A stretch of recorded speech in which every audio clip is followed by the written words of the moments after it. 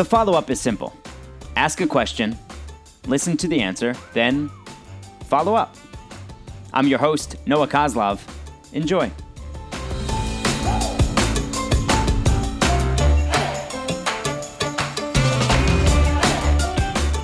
The follow-up today is with Steve Greeley, the assistant general manager of the NHL's Buffalo Sabres. We met back at Boston University, graduated the same year back in 2004, where Steve played for the nationally renowned hockey program at BU. Steve, what's the most difficult question you've had to answer in an interview with an NHL front office? I think the hardest question I've been asked is really when I was trying to get into the game and work in the NHL. And, you know, Dean Lombardi called me and I'd sent my resume to him, and I was living at my parents', young kid. And, you know, I see a 310 California number, and I run out to get better service in the middle of the street, and we start talking, and he says to me, so you think you're better than the 1,000 applications I've received since I got this job? And it just it stunned me, because it was the first time it was the first interview where all of a sudden you got to talk about yourself. And I didn't have any street credit. You know, I just knew what I knew as a former player and my beliefs. And so he caught me off guard with it. And I just said, yeah, I think I'm better than everyone else applying for this job. And I think he was stunned that I would actually say it. And I was like, well, I got to go with it now. And it threw me off. And I started talking about examples of, you know, I knew this kid was going to be a great player at 16, and I knew this guy was better. And he had no reason to believe me other than I knew it was true. I was using my confidence and talking like I knew what I was doing. And it was probably the hardest question, because it was the first time I found that I had to try to compare myself to others. And I don't think anyone likes doing that. It's not natural. Was that also the first interview that you had? It was my first interview with a National Hockey League team. Huh. And, you know, one of the things that, this wasn't hey, at 3 p.m., Dean Lombardi will be calling you, you're interviewing. Right. It was, oh, man, I better answer this. And, you know, I didn't even have his number in my phone, and I ran outside, and we talked for 2 minutes. And so it was my first interview with an NHL team. And, you know, I see it now, the amount of people applying for jobs to work in all sports, it's a huge number. And honestly, I probably wasn't prepared for it. But so that's why it stunned me, just that type of question right off the bat. Yeah, and if the listeners don't know, Dean Lombardi from the Los Angeles Kings. So have you asked that question to others who you've interviewed? Yeah, I have. I've asked that question. You know, I'll ask the exact same question. Honestly, a lot of times kids don't have the answer. So I'll challenge them to come back to me in 3, 4, 5 months and show me why you're better than, you know, these other kids. What can you do to separate yourself besides telling me you're going to work extremely hard and that, you know, you'll go to a ton of games, because that's what everyone's telling me. So what can separate you from the rest of the group that wants this entry-level scouting job so badly? And do you know what have been, if you can recall off the top of your head, some of the better answers that you've gotten to people that you've ended up hiring for scouting? What guys have done is they might come back to you with, you know, an analytics package, or coming back to you with numbers on, you know, call NCAA hockey players or junior hockey players. And, you know, they come back to you with some sort of presentation that, if it opens your eyes, you know, if it's something you haven't thought about or something you haven't seen, it is a kind of a moment that you say, wow, this guy might have something. All right. So then you got the scouting job with the Kings. That was 2004? That was 2006, because I played a year in between. Yep. Where did you play in between? I played in the East Coast League. It was the lockout season, 04-05. Mm-hmm.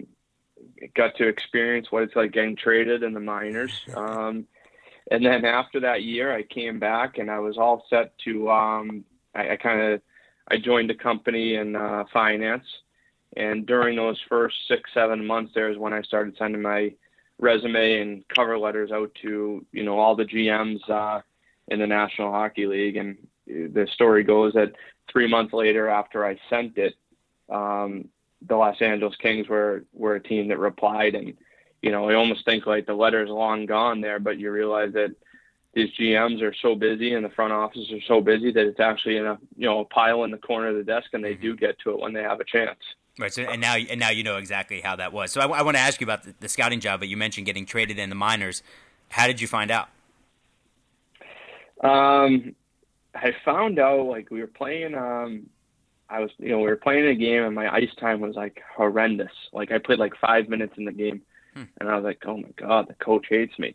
And he calls me in the office after, and he says, hey, I wanted you to know you barely played tonight because we're trading you to Charlotte.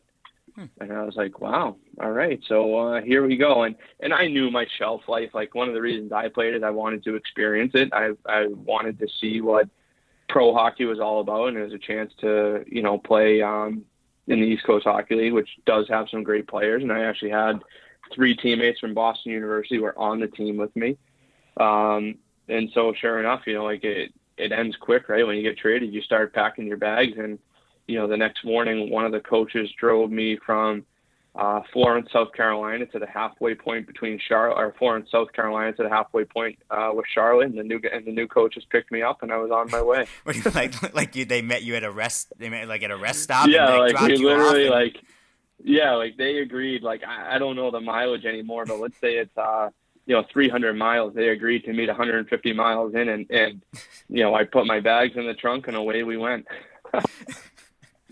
It's like, hey, let's find the Roy Rogers 150 miles from here and exactly. pick up some meal, and then you can grab grills on the way. So when you got the scouting job, were you prepared for it? I think one of the reasons I was prepared for it is I had so recently played college hockey. I knew the coaches, I knew some of the players. Like I was scouting kids that had played college hockey, with me or against me. So I was prepared for it. What I probably wasn't prepared for was, how important every decision is, right? Like you can say, oh yeah, I think we should sign this player to an NHL contract. And then you start to realize the intricacies of the CBA and everything like that. You only have 50 NHL contracts. So do you really want to sign this guy? But I think, Dean Lombardi and Ron Hextall, who was a GM in Philly, and Jack Ferrara, who was a former GM, and Mike O'Connell was a former GM. They were all in the LA Kings front office, as well as Dave Taylor, who had been a GM. So we really had, like, Ron was going to become a GM shortly thereafter. I was almost surrounded by 5 general managers in one organization. And for me, I had 5 guys that I could use as a sounding board at all times, and that was huge. Are you that way now as an assistant GM? Are you a sounding board for other guys? I'd like to think so. I mean, Buffalo's a very collaborative organization, open door policy, and I would say we're talking to our scouts daily about everything from a player they evaluated to something that could be in the future. So like I take pride in the relationship side of the business, and I've enjoyed getting to know the scouts I work with. And, I think, the way I was taught in LA was that, you have a staff. It's not a 1 or 2 man show. You use everyone in your staff, and you try to get as much out of them as possible. So I think, I do a good job of including our guys, but I think that also starts with our current GM in Buffalo, Jason Botterill, who's, a huge ambassador of, a collaborative model. Grills, I appreciate it. Thanks so much. No problem. Good luck. Thanks for having me.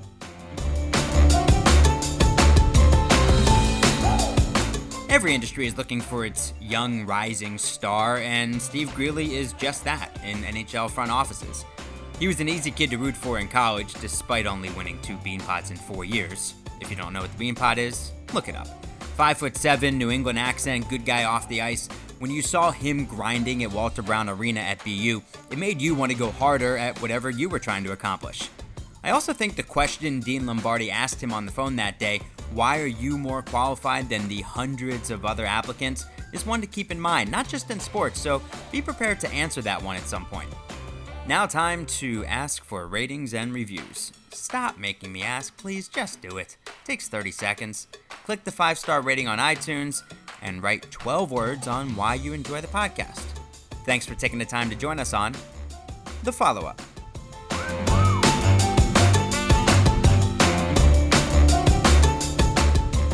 The Follow-Up is a production of Vocal. For more information and more programming, please visit vocalnow.com. That's VOKAL now.com.